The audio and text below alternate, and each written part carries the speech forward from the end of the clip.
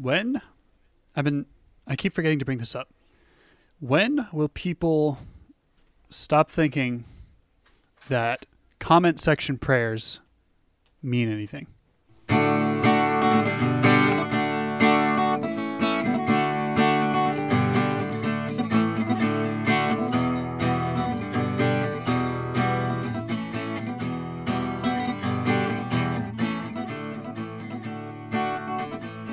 Or do they mean anything? Because if you're just typing a prayer into a comment section without actually praying it, and maybe people do, but I think people do that. I think that's a thing. Now, what doesn't work for sure is one like equals one prayer. right?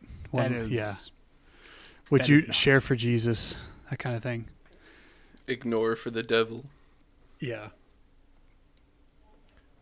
Which that's Well, a it's something false like even when I dichotomy. was a kid, we used to watch EWTN a lot, and pre-recorded episodes when the priest would do the blessing at the end of like Life on the Rock or whatever, and then like my family do the sign of the cross. And I'm like, this is pre-recorded. This isn't actually happening right now. So, does this count? I don't know. That's something I mean to. Well, because like obviously, if you just like just looped it, you're not getting blessed over and over again. So you could say, I suppose, that the priest is offering the blessing, and that he's blessing whoever watches this in the future, because God isn't constrained by time. I don't know. Sounds like something I'll actually have to ask a priest. That is an interesting question that I am. And so to me, like, answer. That's kind of what Facebook comment questions raise similar questions to me. How does prayer metaphysically translate in digital media? I mean, you can write in a prayer journal Mhm. and have that prayer be real as you are praying it Yeah. and writing it down. Yeah. And does the journal need to be physical, or can it also be digital? It's still a prayer when you are doing it, right? When you are actively I suppose speaking it. you are transcribing the form of the prayer. right. Yes. Now, whether it's prudent to put that in the comments section to some Yeah. random post, that's different. Yeah. You just posted cringe, Dr. Freeman. Gordon, you just posted Cringe. cringe. You have lost subscriber. We haven't talked about Half-Life, have we? We have not. That's a good one. It is a good one. I feel like if we do, we'd have to talk about basically just lump it together, Half-Life and Portal. Just do the Valve episode. Yeah, the Valve episode. Yeah. I mean, of course, we wouldn't cover Team Fortress 2 or Left 4 Dead, which are, no. Or Counter-Strike. or Counter-Strike. Yeah. So then again, it wouldn't be the Valve episode. It'd just be the good games. Yeah. The non-multiplayer. The narrative Valve episode. That could be a thing. What was the other thing I had on my mind? Oh, so we're still working through. Well, this is a spoiler-full podcast. So if you haven't watched My Hero Academia, I apologize. But at the point we are in the series, the superhero Lemillion got shot with a bullet that rewound his body to before he had his power. But if they just waited long enough, wouldn't the normal progression of time re-express his power? I think the bullet was like engineered to bring his genetic DNA of the human DNA inside him back to a time before quirks were even a thing. Right. That's the way I understood it. So it wasn't him himself. It was his very humanity. So does he have Neanderthal DNA, right? Is that No, just It's normal. just pre-Cork. It could be any time in the 20th century for all we know. But certainly not within his lifetime. So it's like 1800s human DNA. Because at this point in the series, we don't know what originally caused humans to express, like, quirks. And perhaps we might not ever. because it's sort of just an assumed condition of the story. Yeah, it emerges out of the bone in your pinky toe. But It's- we'll do an no, episode on My Hero. It doesn't But emerge from that. that's That's just a telltale sign that you are that kind of evolved human. Yes. okay, It's not- The pinky toe thing is not causational. Oh. It is simply correlational. Right. interesting. Yes. Yeah, we'll have to do an episode. But- when we're finished with this season. Which- Teaser. Stay tuned. Subscribe or follow us on Spotify for more, or one of the other platforms We're that not people doing may the or may outro not be yet, listening though. to. But we're not doing the outro yet. We haven't even done the we only intro just started yet. the We're- intro. we're- I guess Speaking of I guess we can talk about shows, what we've been up to lately. I've been Nothing watching much The Good different. Place. Huh? I have been watching The Good Place. Oh, really? Is it Yes. the good? Is it any good? I love it. It's really, really good Oh. so far. It has. I watched the pilot in a class, and my opinion of it was tainted by the class that I was in, and I didn't particularly like it. That doesn't mean it's necessarily a bad show. It's just that that show is now associated in my brain with that professor or teacher. She wasn't a professor. It's actually a highly philosophical show. Mm-hmm. It's kind of poking fun at the. It just kind of pokes fun at a lot of philosophical positions. Mm-hmm. So, like, that one of the main characters is a philosophy professor. So he's just that's what his life work was. Mm-hmm. So the premise is that the main character is sort of in the quote unquote good place by mistake. Mm-hmm. They got all the details about her life wrong, so they think she was a good person, but in reality she was a very, very immoral person. Mm-hmm. And so, Just generally kind of awful, and she doesn't know why she's there. yeah. But she's trying to stay there by learning how to be a good person. Mm-hmm. And this professor of ethics is trying to teach her. So Yeah. it's very cute and very fun. I really, really like it. Interesting. What else is new? I'm only 6 episodes in, so Okay. I don't know how. But I expect it to maintain its trajectory. So Yeah. What else is new in the world? The Newman Center, they completed their original campaign goal at the last banquet, so that's pretty cool stuff. yeah, I For saw that. context, it's the Newman Center that both James and I And Riley. attended, and Riley attended, and James and I also. Yeah, previously they're worked they're for them. building a new Newman Center, which we've probably said before, and they have met the original campaign goal. Now, whether or not that's the final cost, I don't know. Construction stuff happens, but cool stuff. It's really weird because like I was volunteering for like the Fargo fundraising banquet when I was a freshman, and now I'm graduated, and they've completed it like 4 years later. So it's kind of weird to see how time flies. Tempus fugit, or Well- something like that. I went to the airport today. Just like every other day. No, I went there for work. Yes, just like every other day. Just like most days. But unlike other days, I was getting my badge renewed. I have at work. I have a Oh. badge that Just says security this clearance? guy can be next to cargo planes, and it's okay. And we trust him. This guy's Um, kosher.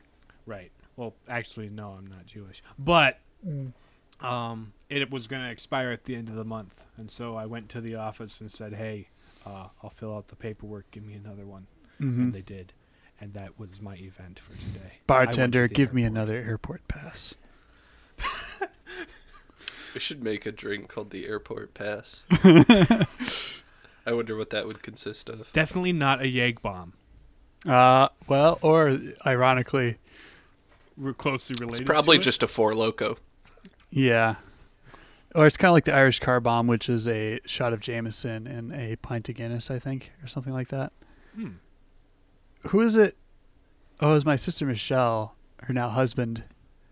was telling us that she thought she had a Irish car bomb, and she doesn't really drink that much, if ever, only occasionally. And he was like super confused, like, you drank an Irish car bomb? Like, what was it? I forget. I think it was just something like, it wasn't an Irish car bomb. I don't know if I was there for that conversation with my brother's wife. Well, she wasn't there. Oh. But like this was like at our place, like the weekend of the wedding. He was Okay. he was telling us about this, and I was just, and he was just like, "You drank an Irish car bomb?" I think it was something different where she had like Irish cream or something like that. Sure. So she was calling it an Irish car bomb, when it's like, no, that's not That's what that different. is. That's It's something like, else. and my sister is, I suppose you could say, petite, so that much alcohol would definitely give her an interesting time. Depending on how she parsed it over the Right, course right, of the yeah. evening, but yes. And she's not really, she doesn't drink that much to begin with, so it was kind of comical the way he told the story. I feel like we need to have an excuse to bring Andrew on the podcast as a guest, because We need to talk the way about he talks something about Batman movies related. and Yeah, I literature think and things having like that. him on for the Dark Knight Batman episode. Yeah. He just has such a very pleasant, very well. His command of the English language is He was an good. English major in college. well, yeah. But I mean, so- like, there's English Mine are in majors, philosophy, and then there's too, people so. who are very articulate and see. I know a lot of words, but I can't always express myself. And there's words he knows that I've never heard before. Yeah, his language is certainly flowery. Mm-hmm. And just like he can be needlessly complex when he wants to, just for fun. But it makes for great conversation. Oh yes, And probably It's great like- podcast. a word which Content. here means. Yes. Which those books were exactly up his alley. The series of unfortunate events. He's the one that turned me onto them. So Yeah. Yep. actually, he's the one who recommends most of the books I've read. So That's starting to be true for me now. I guess via your recommendation from But Andrew's also- recommendation, and then Riley as well. I'm the other 25% of that. We know many a cultured person. Yes. By that we mean like 3. Except for the people who have no appendixes, then their culture is slightly diminished. I see. There's a certain member of the audience who will probably get that joke and is rolling her eyes as she's listening to that right now. Hi, Faith. That you trust that she's listening. Mm-hmm. You have a Yes, lot indeed. of I we have recognize faith. her presence in the audience. Yes, indeed. yes. She masked to us though she may be through time and space, as we cannot see her listening to it in the future as we record this in the past. I still recognize her through that mask. Yeah. And we say hello. Wave to you from beyond. From beyond the microphone. I feel for the two of you who are not as in on the in jokes, I'm sorry, but deal with it. And thank you for listening. We are the Palladium Papists. I'm for- James. I'm Nathan. And I'm Riley. I was going to use the segue. Speaking of masks, Yeah. Actually, that too. that would have worked. Today we're going to talk about the movie The Princess Bride. Mm-hmm. It's Riley's hearing We- this for the first time. yeah, we neglected to Because tell we're him great at beforehand. communicating. Yes, We're excellent and professional. That's why I totally have no notes on the subject. But then again, I've seen this enough to Yeah. summarize it briefly and talk about it, just because it's one of my favorite movies, Oh, yeah. as well as you like it too, James. I do right? indeed. Yes. I was introduced to it when I was a teenager, but I've seen it like enough times since then. It's just a lot of fun. And we So, watched it with Riley a singular time. Yeah. He seemed to like Yes. it. The first time I ever saw it was this past year. And that was like, I think we like tried to squeeze it in before you left for seminary too. So. No, we got it like a couple months. It was, but we're I like, thought we okay. watched it It over was the winter. It might have been during quarantine, perhaps. But I mean, Maybe. I remember the thought being, we need to watch this with Riley before he It was leaves. when we still had Elaine and Lucas's DVDs. Yes. My sister So that and her that would have been husband. during quarantine, probably. Yeah. At that point. I think it was actually over the winter. I might have returned that to them over Christmas or something like that. But yeah, tell us about The Princess Bride, Nathan. So, The movie starts with a sick kid in bed in the 1980s when the movie was made. Mm-hmm. Modern day 1980. Modern what day am I saying? 1980s. Modern day 1980. But Something. So his mom comes in and is like, "Hey, kiddo, your grandpa's here to see you." And he's like, "I don't want to hang out with Grandpa. Grandpa's weird. He pinches he my always cheek. pinches and my I cheek." hate that." Maybe he won't. And then he proceeds to do so. Immediately so his upon entering grandpa, the room. Peter Falk, shows up and is like, "Hey, I've got a story I want to read to you." My father read it to me when I was sick, and I read it to your father, and now I'm going to read it to you. And he's all like, oh, "Whatever. Does it have sports He in it?" plays video games, and he's into Yeah, sports. And so he's kind of hard. And he's to, Fred Savage. Yes. so it's a hard sell, but the grandfather eventually talks him into reading the book. It's called The Princess Bride. Mm-hmm. And so he's reading this book. It starts out where there's this farm girl named Buttercup who lives in a small country in Europe called Florin, and she just kind of has a happy life on the farm. And there's a farm boy that works on the farm who every time she asks him to do something, she And likes it's to boss him Wesley. around. Every time she asks him to do something, he responds with, As you wish. and what was truly special is the day she realized when he said, "As you wish," What he really meant was, I love you. And then the love story develops. She finds out she loves him, and they start to kiss. And the son's like, or the kid, he's like, "Grandpa, is this a kissing book?" And he's like, "Well, Someday you may not mind so much. skip." Skip. What was it? Skip to the part about pirates. That sounded pretty good. Right, and so because Wesley's a poor farm boy, he goes to seek his fortune across the sea. His ship gets attacked by pirates, and he's apparently dead. And so Buttercup is all sad. I'll never love again. She's all sad. Then like it cuts to not 7, but like a couple years later in the story, and there's this Prince Humperdinck of Florin, who is generally not a particularly likable guy. Nah. But he's set up to marry Buttercup, who is now a princess for whatever reason. She's just a princess because he's the prince, and so she's made a princess so she can marry him. now. Right, exactly. Because she's very beautiful. Right, well, that was kind She of was a once given a commoner like yourselves, but you will not find her so common now. Like he's, I don't know, he's very pompous and just He kind is. of So, yeah. yeah, it's introduced that nincompoop. he's betrothed to her, even though she kind of doesn't love him. So she's out riding her horse, being kind of Get away from it all. get away from it all, being vacant. She comes across 3 guys, and they're like, "Hey, let's kidnap you." And she's like, "No," but she's like, "Well, we're gonna do it anyway." So the big guy is like, No. Knocks her out. "No."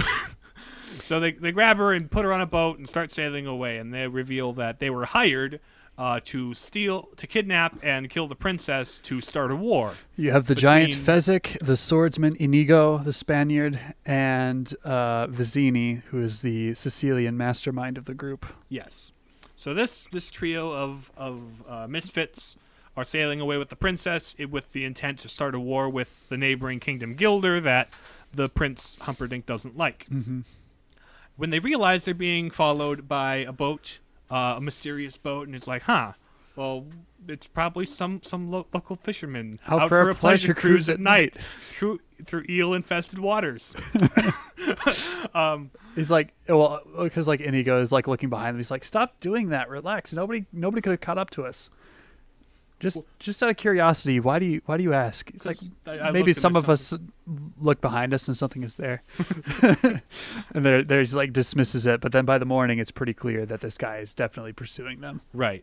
And so they get to the shore of the other kingdom, The cliffs of insanity. climb up the cliffs of insanity, It's a and ridiculously long rope. it's ridiculous. They'll just strap themselves to Fezzik's back, who is Andre the Giant, so he's pretty huge. Right. So they climb up. They cut the rope as the guy in the other boat was climbing up after them. They look over the ledge, and he's just kind of clung to the side of the cliff, Spider-Man style, and Wallace Shawn's all like, "He didn't fall? Inconceivable!" And I don't think... But you keep using that word. I don't do not think think it means what you think it means. So anyway, That's where that meme came from. if anybody. There has are- There's there are- actually quite a few Princess. There are a number of Bride memes that come out of this movie. It is a very quotable movie. It is delightfully written. You fell victim to one of the classic blunders. That's not yet though. That's not yet though. So they break the trio of bad guys are like, well, we'll leave Inigo, the Spanish swordsman, here to kill him when the man in black, he's like wearing a black mask and stuff. When he gets to the top, you're gonna kill him and meet us back up on the road. And Inigo's like, okay, but I want the challenge, so I'll fight him left-handed. He's like, You know what a hurry we're in. It's like, it's the only way I can If be I- satisfied. If I use my right, hand, it's over too over quickly. too quickly. Because Inigo, his whole deal is his father was killed by a six-fingered man. His was a child. his father was this expert blacksmith or swordsmith who made beautiful swords. And so a six-fingered man comes to him and he's like, "Hey, I need you to make a special sword because I have 6 fingers." Which apparently this is a real thing that can happen. It's a genetic abnormality, but at any rate, so he's like, "Okay, cool." And so he makes him a sword. He slaved for a year and made this beautiful sword. And the guy comes back and is like, but only offers him like a fraction of the price he promised for it. Mm-hmm. So his father is like, "Nah." And so the guy slashed him through the heart and killed him. Mm-hmm. And so Inigo challenged the man to a duel, but since he was only 11, he lost pretty handily to this guy. So he devoted his life to Handily. yeah. Yeah. He devoted his life to learning fencing and sword fighting so he can become a master swordsman and get revenge for his father's death. So he's a really accomplished, brilliant swordsman. But also kind of a drunk and doesn't have a focus in life beyond killing the guy. Mm-hmm. This is all revealed once the man in black reaches the top, and they have this really pleasant conversation. Yeah, they're just before super the battle. polite to each other. Just like super gentlemanly. Mm-hmm. But they, after he gets to the top, they start their sword fight. It's this really fun battle where they banter back and forth, and then They realize that they're pretty equally matched. but then it's revealed. Then Indigo changes hands. It's like, "Ha! I'm not left-handed." And then the man in black's like, "Well, I'm not left-handed either." So he switches his hands. Now it's a real fight, and the man in black wins. Mm-hmm. He spares his life and continues to follow. I would sooner smash a stained glass window than destroy an artist such as yourself, but knocks him out so he can't follow him. Right.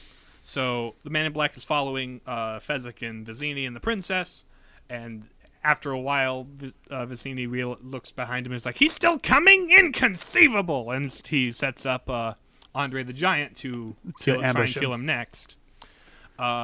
Which they fight. Andre the Giant is also kind of like has this gentlemanly attitude toward him. He's very much a gentle giant. He's like, And he's like, he tries to throw a rock at him, but he misses on purpose because he's like, "I could have killed you there, but I didn't want to." we must fight each other as God intended. Sportsmanlike. I mean, you put down your rock and I'll put down my sword, and we try and kill each other like civilized people. I could kill you now. I will say the odds are slightly in your favor. So they like wrestle, but Man in Black still manages to best him, Choke by- him out. Yeah. I And do then- not envy the headache you have when you're awake. There's Are a we lot of great lines. Are we lines going in to this quote movie. the entire movie or what? Like if we're not careful. Anyway, well, I could quote this next bit all by myself Oh, yeah. because this is the next part is when Vizzini realizes he's being followed and he beat Andre the Giant. I keep referring to him as Andre Yeah, the Giant. Anyway, Fezzik. so instead he sets up a picnic. Is about to like has a knife to the princess's throat and it's like, "If you come any closer, I'm gonna kill her, and I challenge you to a battle of wits for the princess." Mm-hmm. So they have this battle of wits where the man in Iocane black powder. poisons one of the two glasses full of wine, and Vizzini has the most wonderful logic loop monologue where it's like, Trying to reason through which glass the poison is in. right, and it's, well, clearly can't be in front of you, but it also can't be the glass in front of me, Mm-hmm. and it's really funny. It's just really Yeah. fun character. In the Anyway, end. in the end, Vizzini chooses wrong and dies because the man in black outsmarted him. Mm-hmm. They were both poisoned. I've been spending the last 5 years building up an immunity to iocane powder. So now the man in black has the princess, and we cut to Prince Humperdinck is Humperdinck, apparently this expert tracker, and he's been tracking them this whole time. apparently. Because with this plot, he was intending to find her dead in the other kingdom assume they did it and declare war, which is what he wants to do. He doesn't So- actually want to marry Buttercup because she's basically a pawn in his game to start a war and look great for his people. Right. So he's following now. It's the Man in Black. So they're And being, she's like, they're being "Okay, tracked." dude, what is your deal?" He's like, "Well, I'm the Dread Pirate Roberts. You know the pirate that attacked your boyfriend's ship and killed everybody on board. Yeah, that was me. I did that thing." Yep. And she's She's all mad mad at him. about that because well, She loved it. you killed my boyfriend. mhm. But then it is revealed over the course of their running away that actually the Man in Black is the farm boy Wesley that she loved, and it's like, oh, well, how'd that happen? what's up with that? But so now she's going with him willingly, and it's like, oh, I missed you. Why didn't you come back? And he's like, well, I was dead. Well, it's revealed as she sends him tumbling down this very long, steep hill, and She's like, he "You yells, can die too, for all I "As care." you wish!" And she- As she's falling down, and so she sends herself rolling down the hill after him. It's this comical little bit. where they they just, land, then they land on top of each other. It's all, oh, I love you so much. I missed you. It's like, yeah, you're alive. So anyway, now they're together, running away. She's coming willingly this time. We learned that the Dread Pirate Roberts is sort of a hereditary title, and the most recent holder of the Dread Pirate Roberts name took a liking to Wesley when he raided his ship, and so took him on as a crewman. Night, Wesley. Sleep well. Probably going to kill you in the morning. For 5 years, and then he handed on the title to him so he could retire with his ill-gotten gains. Mm-hmm. And then 'Cause that's once he what they became need. the Dread Pirate Roberts, Wesley came looking for Buttercup. Mm-hmm. Because now he has the means to. Because true love can't be stopped. No. Death cannot stop true love. all it can do is delay it for a little while. That's such a corny So line. they head off into the dreaded fire swamp to To- escape from Humperdinck, who is on their trail. So they make their way through the fire swamp. A couple of little misadventures happen in there. It's kind of fun. We cut back and forth to the kid and his grandfather several times to Telling the story. explain points and stuff. It's so that narrative is running in the background. He interrupts again when they first meet. It's like, Grandpa, you said there wouldn't be any kissing in this book. Yeah. There's another bit, too, where, like, the grandpa stops in the middle of his, like... She doesn't she's, die here. he's like, she's okay. "What?" I'm telling you because you look a little nervous. I'm not nervous. Well, maybe I'm concerned, He's like but wringing that's his not the same blanket. thing. Like, because at first he was like, I don't know if I'll like this book or whatever, and But then like, he's getting involved. yeah, He's enjoying it. So anyway, they're in the fire swamp. They make it to the other side, and they meet with Humperdinck and his he crew. catches up to him. He somehow. finally catches up, and so Wesley is arrested. Buttercup's taken back, and we learn that Humperdinck's advisor is the six-fingered man, Count. That Inigo is after. Yeah. You have 6 fingers on your right hand. Someone was looking for you. So from here, Buttercup is taken to the castle, and she's locked in a tower until And Wesley is Like, sent air basically- quotes back to his pirate ship when in reality he's sent to the pit of despair. Pit of Despair. Um, So to get rid of him and Yeah, to keep get- him from, rescuing Buttercup. but also the Count has this weird fascination with human pain, so he builds a torture device to To suck study it life out of scientifically. him using a pump or something. I just drained 1 year of your life away. How do you feel? This is for posterity, so be honest. How do you feel? Interesting. And there's like the albino guy who's just like obviously like fake like white powdered hair and face, but he's like the guard of the place or whatever. So no, it's revealed that he's in there doing that, and the princess is like, Wesley will come back for me. I know it because he loves me. And Humperdinck's all like, I don't know about that, but Sure, I'll send a message to I'll- him, I'll and if he s- doesn't answer, then we'll go for it. I'll send a message, all right. Mm-hmm. In the meantime, he's like seeding paranoia in his court with the people. It's like, I don't want my bride killed by Gilda. We must flush out the thieves' forest and make sure no one can come interfere. And so get a brute squad and go go clear the forest out. And in the forest there is Indigo, who's failed and washed up and drunk and waiting for Vizzini or somebody to come tell back him what and give to do, him come purpose in back. his life. And that's where he meets up with Fezzik, who is in the on Brute the Brute Squad. And so they take care of each other. And Fezzik sobers him up, and then they're like, I think like Inigo knows about the six-fingered man, or no, Fezzik tells him about Fezzik tells him about the six-fingered man, and He's about like, the wedding, you know what? and about the Man in Black and all that. Yeah, he's like, you know what? We need to go find the Man in Black, and because he's super smart, we need to figure out a way to get past all the guards and get at this six-fingered man so I can kill him and stop the wedding. And so they set out in search for Wesley, who's in the pit of despair, being tortured just about to death because At level 50 on the machine. at level 50 on the machine. Because Humperdinck's mad at him because he's throwing a wrench in his plans with Buttercup not wanting to marry him. Because she's going to kill herself if Wesley doesn't save her. Pretty much. Just to get at Humperdinck. And so Humperdinck tries to kill Wesley. And so they hear his scream of ultimate suffering from all the way across the kingdom. and Fezzick's like, how do you know it's the Man in Black? His true love is marry another tonight. Yeah. Who else has cause for ultimate pain? So they go find him in the pit of despair, but he's apparently dead, which makes the whole plan a bit tricky. yes. Like, well, let's take him to Miracle Max. It also distresses the child being read to. He's like, wait, Wesley doesn't die.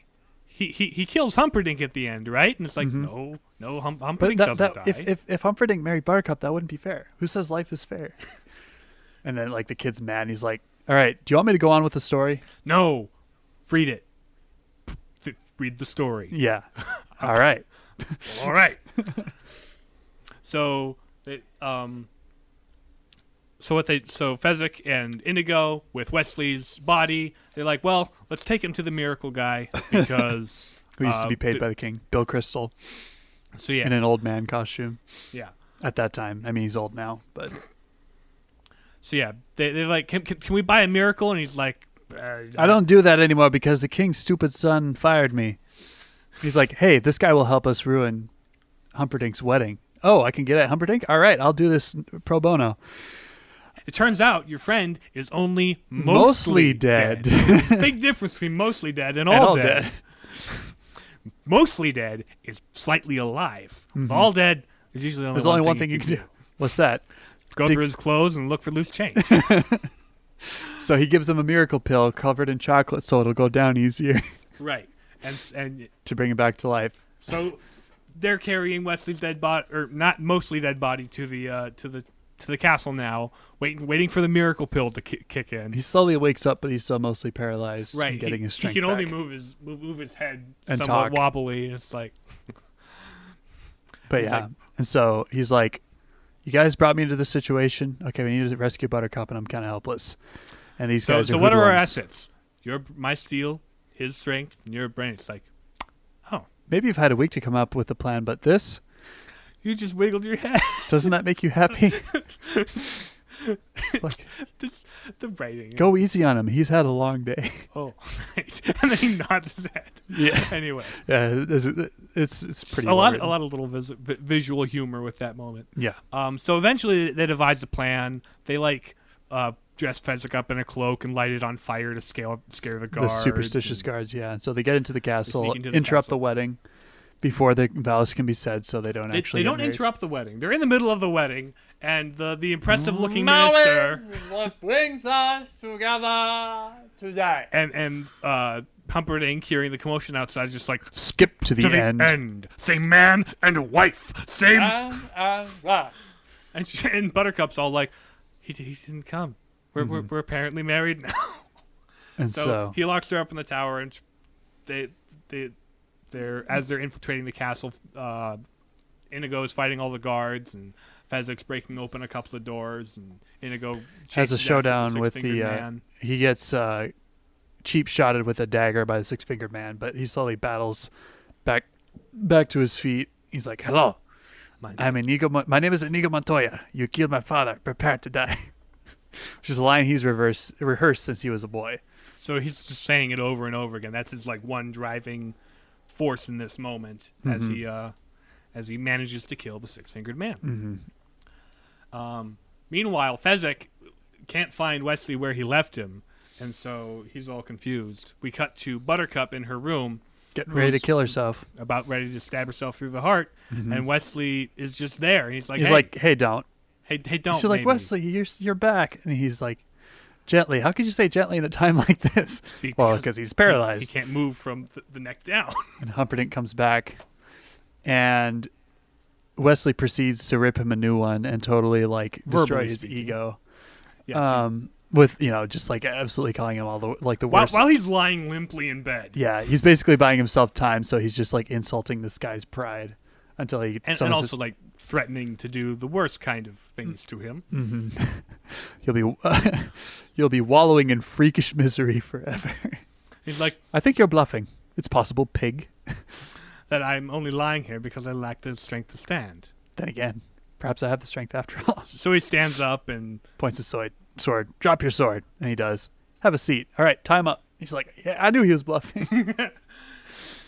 And so Inigo comes back from his fight, and he's like, hey, do you want me to kill this guy for you? Nah, I want him to live forever with his cowardice. And so Fezzik, this whole time, he got kind of left behind by everybody, so he goes and finds 4 white horses for them to ride off into the sunset with. And so they live as they happily ever rode off into the sunset, Buttercup and Wesley, and he shuts the book. He's like, wait, Grandpa. The grandpa. The grandpa shuts the book, and he's like, this kid's like, wait, what happens next? Ah, it's kissing. You won't like it. It's like, I don't mind so much. Maybe I won't mind. And so he's like, and he describes the kiss, and then story's over.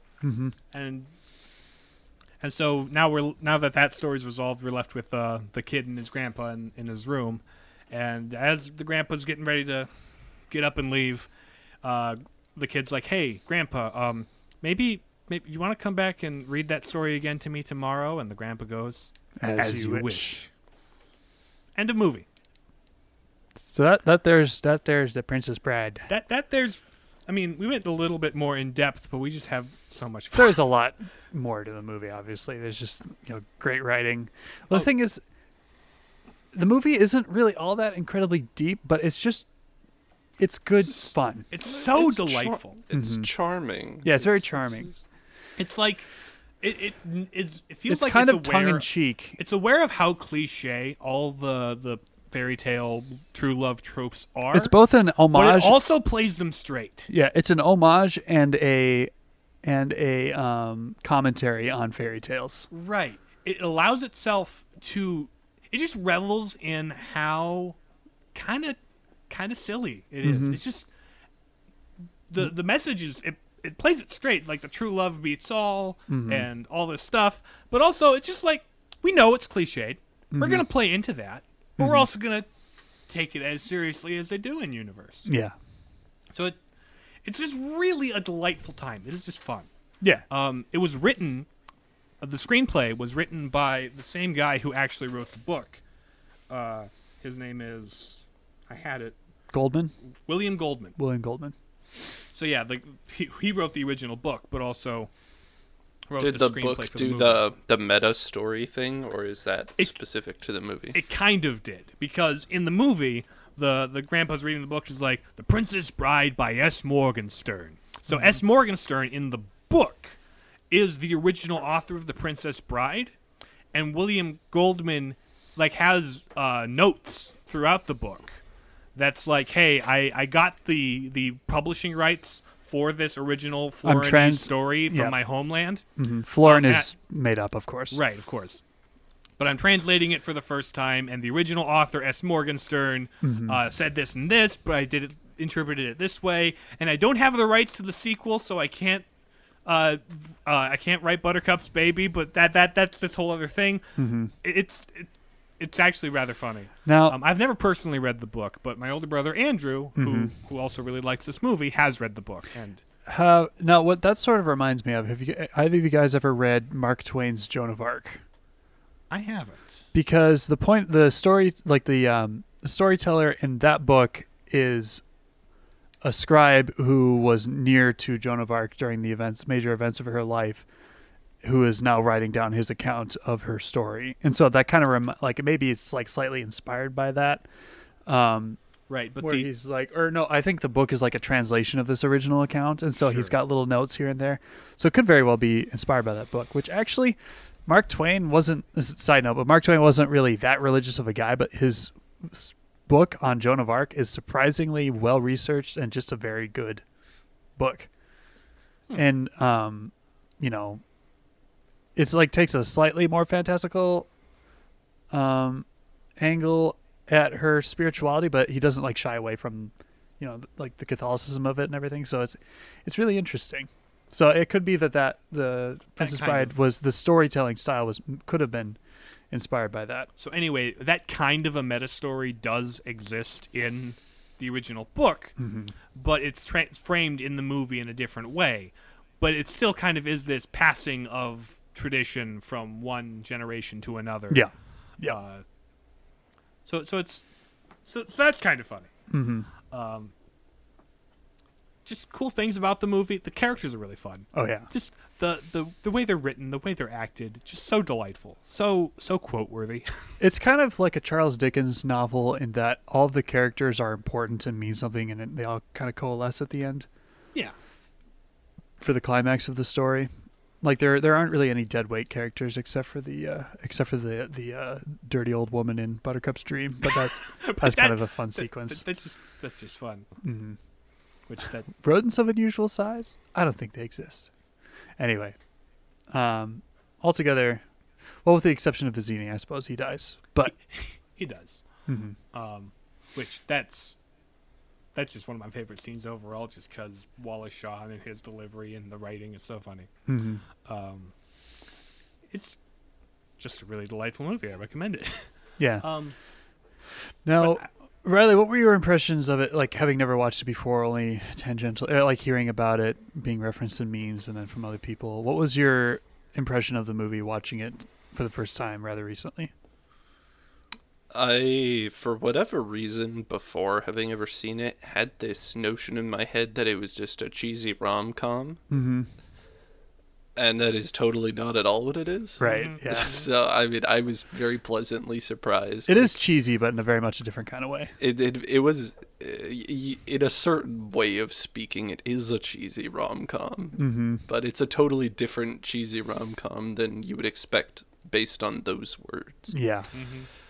So, it's actually funny, is what I mean to say. Yeah. Yeah, I just was in love with it from the get-go. Like, this is exactly my sense of humor. This is exactly the sort of thing that Mm-hmm.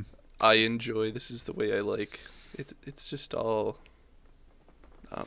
Like I have the hardest time believing because you know you're super into like Spaceballs and different films like that. Oh, I yeah, was this is super surprised that absolute you hadn't seen it yet. blatant satire sort of thing. But yeah. It's like this is something we must rectify. Right, because it's just too good of a movie, and now you understand the context behind the memes. So, Mm-hmm. All good stuff. so yeah. Well, when I first watched it, I'd never heard of it before. I think I might have seen a clip of it in a hotel once. I think I saw the ROUS scene at the hotel. Sure. I was like, what on earth is this movie? First time I saw it was Dad borrowed it from a coworker or something like Yeah. that. He had it recommended to him, and we just loved it to death. And so we ended up having to get it. Get watch your own it. copy. Watch it way too much, Mhm. to the point where Buy your own DVD. we would reenact scenes just for fun because it's just so fun to do the iocane powder poison scene. Mm-hmm.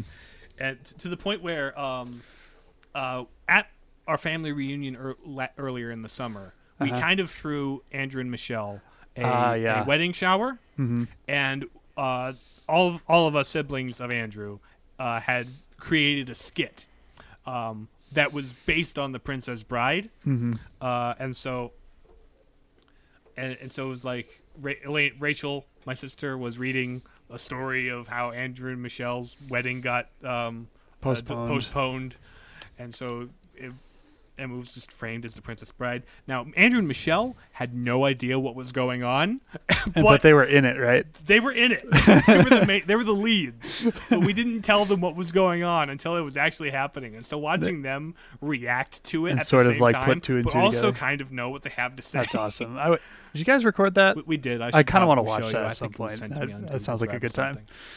Anyway, so that's how much we like it. Mm-hmm. Yeah. So I suppose going into transcendentals or what? Yes. That is Um, our shtick, after all. It is, isn't it? So, for starters, we got truth, right? Yeah. And I think when we were watching this, Riley pointed it out.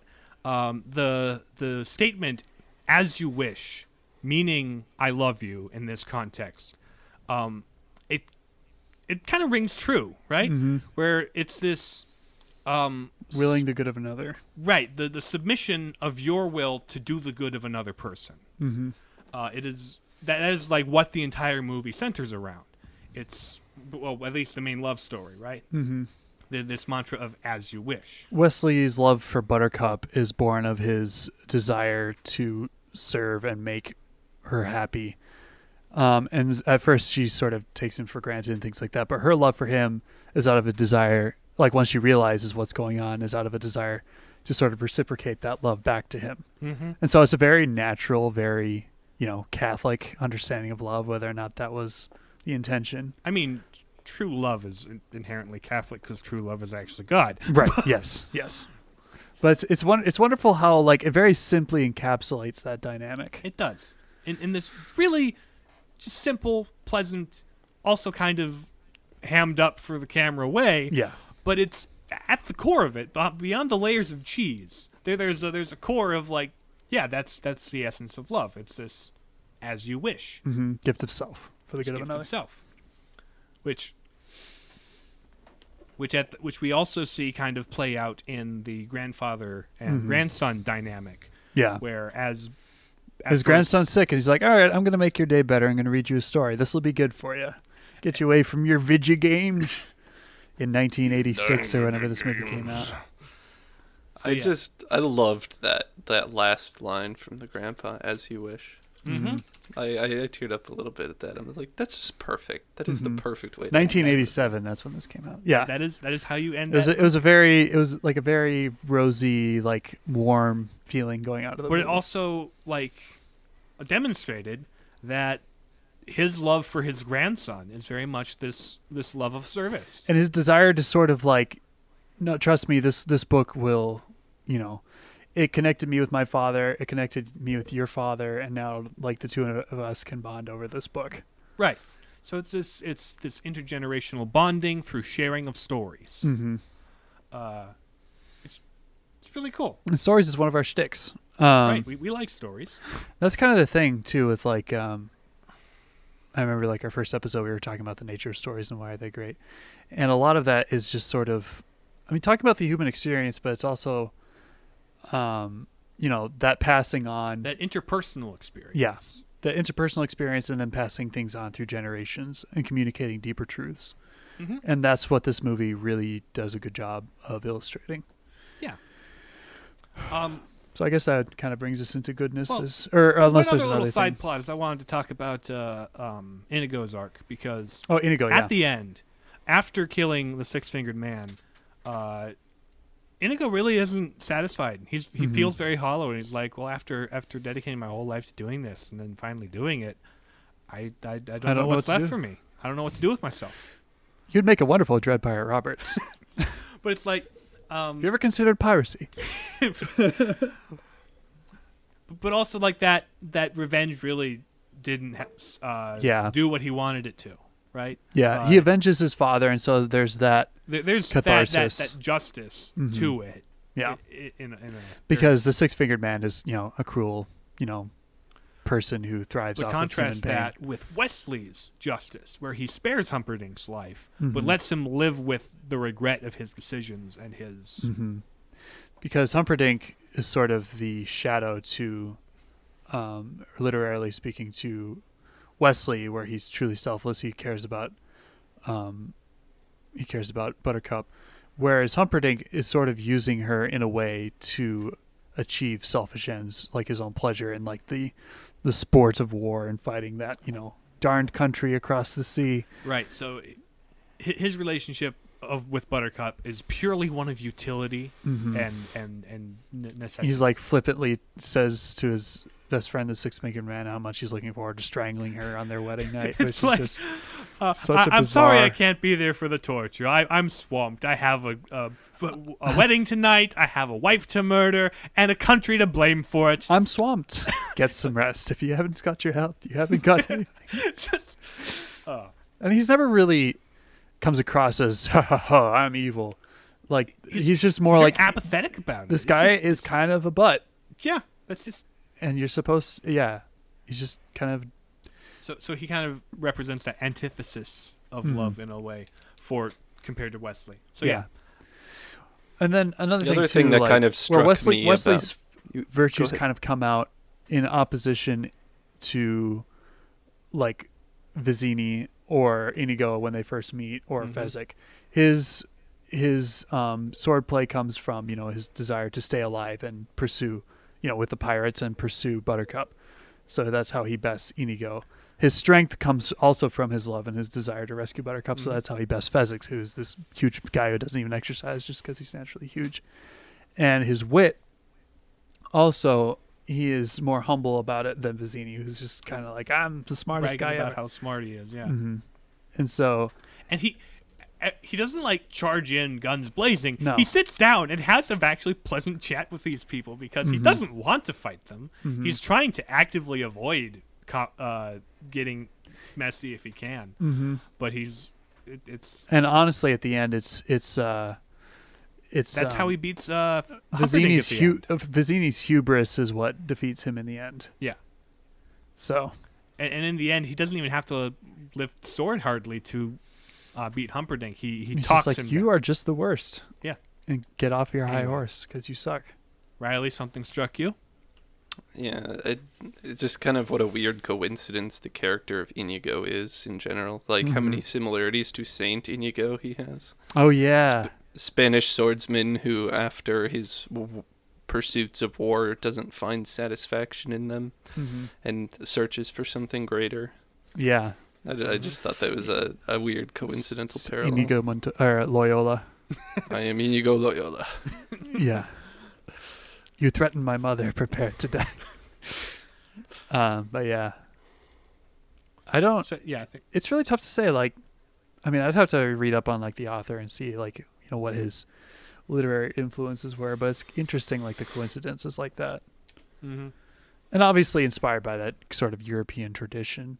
Well, because like, that was another thing in Ignatius or Inigo's conversion was like he wanted to read all these fairy tales and stories of, great heroic feats and things like that. But all he had available at this house where he was recovering from war was Lives of the Saints.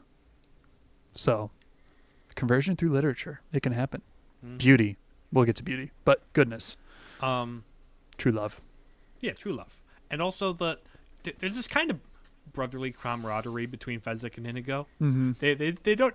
And by extension, like Wesley, because When they team up with him at the end. I realized this is a really solid guy, and he's like, I mean, it's not necessarily as mutual, but it's like, I didn't kill you guys for a reason. I genuinely think you're good people. I deep genuinely down. respect you as human beings. Mhm. And he's kind of what the leader that Vizzini should have been, because Vizzini was always putting him down and he was, insulting how since he's a short unintelligent they little were. dude, all he has is his smarts, and so he sort of manipulates the other two into doing things for him, as opposed to Wesley. Right, but even when they're working for Vizzini, they have this kind of like they'll go back and forth and rhyme with each other for fun, just to annoy Vizzini, but like also because they're generally good guys and want to be friends, but also they just life put them into a bad situation where they have to be like mercenaries. Mm-hmm. So yeah, I really find that to be a just kind of wholesome. The little movie brotherhood. altogether is very wholesome. Yes. It's sort of an aberration for 80s comedies, because there's a lot of comedies that are just sort of raunchy and gross to some degree or another. But this one is just, it's funny, it's clever, it's just a good story, and it's very family friendly. And speaking of families, at the core of the movie is this grandfather and grandson and their relationship that grows over the course of sharing the story, the experience of the story. Mm-hmm. And the kid matures a little over the course of the movie. He grows to enjoy the book, and they have these exchanges about what's going on in the book. And because he's all like toward the end when they think Wesley's dead, he's all mad because, well, who's gonna kill Humperdinck at the end? Somebody's got to. And he's like, well, Grandpa's like, let me finish the lesson with this story. Like, you gotta hear the rest so you get the full picture. right. So at the end of the movie, their relationship is stronger, and he's grown up a bit, and it's great. Yeah. Beauty. This movie is definitely a product of the late 80s. Oh yeah, It's like heavily synthesized music. But then again, like the soundtrack is also very charming and very whimsical and fairy tale like, and so it's with the credits sung by Andre the Giant, which is really funny to me. It sounds about what you'd think he'd sound like hearing his voice, but and of course, not all the effects hold up right. very well, It's, but you know, practical it adds effects. to the charm. Yeah, Because the you can movie's tell not it's the really guy in a trying rat to be suit as the realistic. giant rat monster, yeah, but it's also just kind of fun. yeah. Like it's not really there to be realistic. It's a fantastical story, so it would draw more from the special effects like that. It would be more theatrical than movie magic, as it were. So I think The shrieking eels and Rodents of of unusual unusual size. size. one of my favorite parts. I like this part when he's reading the book and he's like, you know what that sound is, Highness? Those are the shrieking eels. He's like, Grandpa, you read that part already. He's like, oh, I'm sorry, I got it. He skips And then ahead he a like little bit. finds his place in the book again. And of course it's Wallace Shawn, but with Peter Falk's voice. Yeah. Very funny. And so like, and then like when the grandpa is like trying to find his place again, Buttercup is just kind of sitting there waiting awkwardly in the water. It's like there's a lot of little gags that are just like, oh, that's delightful. It's very fun. meta, but not like, it's not like self-aware meta. Not like per se. Galaxy It's Brain more- meta. No, it's It's self-aware for sure, but it's definitely not like big brain meta. It's not Right. fourth wall break meta. right. it's self-aware, but it just also plays it straight anyway. Mm-hmm. Yeah, But it's not I wouldn't say like sort of this- in a tongue-in-cheek fashion. yes. Yeah. I wouldn't say this is like among the more beautiful movies I've seen. It's fairly stock standard for the time. but it's not unpleasant. It's Mm-hmm. The setting, like and like this beautiful countryside Like, and different things like and there's that. some like- cool locations. Yeah. Things like that, and then the sword fight between Inigo and Wesley is considered one of the best movie That's sword fights of all fantastically time. choreographed. And I think the choreographer for that also had worked on a bunch of other movies. I mean, it was I probably believe the Lord of the same guy that Rings. did Star Wars. Yeah, Star Wars and Lord of the Rings. Like, so he's long track record of But, you know, but half of what's great so sword great fights. about that duel is the conversation that's happening at the same time. yeah. How they're constantly complimenting each other. It's like, oh, I appreciate that's good form. It's Yeah, like, it's oh, like I they're studied very hard. complimenting each other's technique and stuff. He's like, "You're wonderful. Well, you Thank must be you. I've worked hard to anticipating that I'll become do so." this. I must admit, you are better than I am Then why are you smiling? because I know something you don't know." What is that? I am not left-handed. It's like half of it is this fantastic choreography, but the other Mm-hmm. half is this really fantastic writing and Mhm. character work. Yeah, So yeah, it's almost Shakespearean in a way that it's written. Like there's sort of little influences like that in there, it's where like ye character oldie-timey. is brought out in conflict between the two characters when they meet up with each other. Right. Honestly, any like Characters revealed through dialogue. I would say Obviously, it's more there's no like pro. It's more generally theatrical. I don't know that that's a specifically Shakespearean thing. Right. Yeah. But I guess that's it what is I'm more, going for. Yeah. yeah, specifically all the parts in the book itself. Yeah. Which is narratively fitting because it fits. Well, there's unity right there. It's like Yeah, that's the it unity. kind of all fits into this idea of telling a fairy tale. Yeah, there's to no a filler subject. scenes. Everything goes in service of the plot and the main, moral of 'Cause- the story. because oddly, the main plot is kind of the grandfather and grandson, Mhm. and the whole story is framed around that. And so there's this kind of very storybook feel to the rest of the movie Mhm. that is just very pleasant, and everything's kind of serves that. All of the Yeah. characters and their tropes and their dynamic. And then and then occasionally breaking the pace of the movie by cutting into the kid interrupting. Mhm. That reminds you that, oh yeah, this is It what's maintains actually the going on. continuity of the setting of the film, in So, that yeah, it's a grandpa telling his grandson a story. So in that identity, it is very united. Very cohesive. We like to Also- use that also word the- cohesion. Right. Well, that's a good synonym for unity, I suppose. Yeah. And it's also the whole story and whole plot is very centered around that idea of true love and Mhm. that as you wish. It allows Right. it allows Wesley to overcome crazy obstacles to pursue his true love, Buttercup. Yes. So yeah, Yeah. that is The Princess Bride. Definitely watch it if you haven't seen it before. I mean, even after we spoiled it, it's just pure delight to watch. Yeah. Did you? It's good. It's an experience. There's a reason why it's considered it's not really. It's sort of a cult classic, but it's just kind of generally a classic. I think it's got a level of I popularity. think it's somewhere between cult and general classic. Yeah, It's just definitely worth a watch. it's part of pop culture anyway. Thumbs up from us. Yes.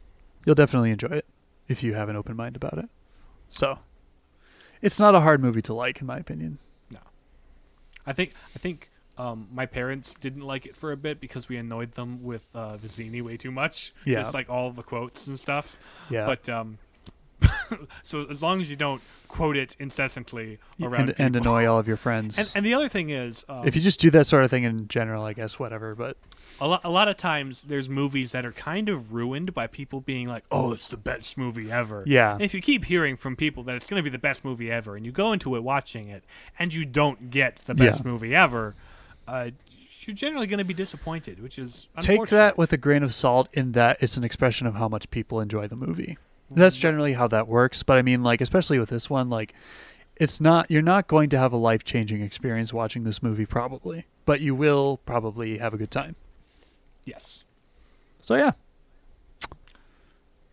If you have a good time listening to this, you should follow us on Facebook and Twitter because I am posting things now at Palapapus. Also, if you have any questions, comments, concerns, or complaints, or suggestions for future episodes, you can email us at palladiumpapus@gmail.com. our request queue is currently empty. Yeah, so you could have first dibs if you were to email after listening to this episode or the last episode, depending on when you're listening. So, also, you can listen to us on Spotify or Google Play or Google Podcasts or whatever it is now, iTunes and Stitcher. And yeah, I guess any closing remarks from anyone? We good? Inconceivable. Inconceivable. What? Sorry, I bumped my. There's a shortage of perfect podcasts in the world. It would be a pity. To damage this one. I think on Twitter there was discussion at the beginning of the year, like if they were going to do a remake of The Princess Bride.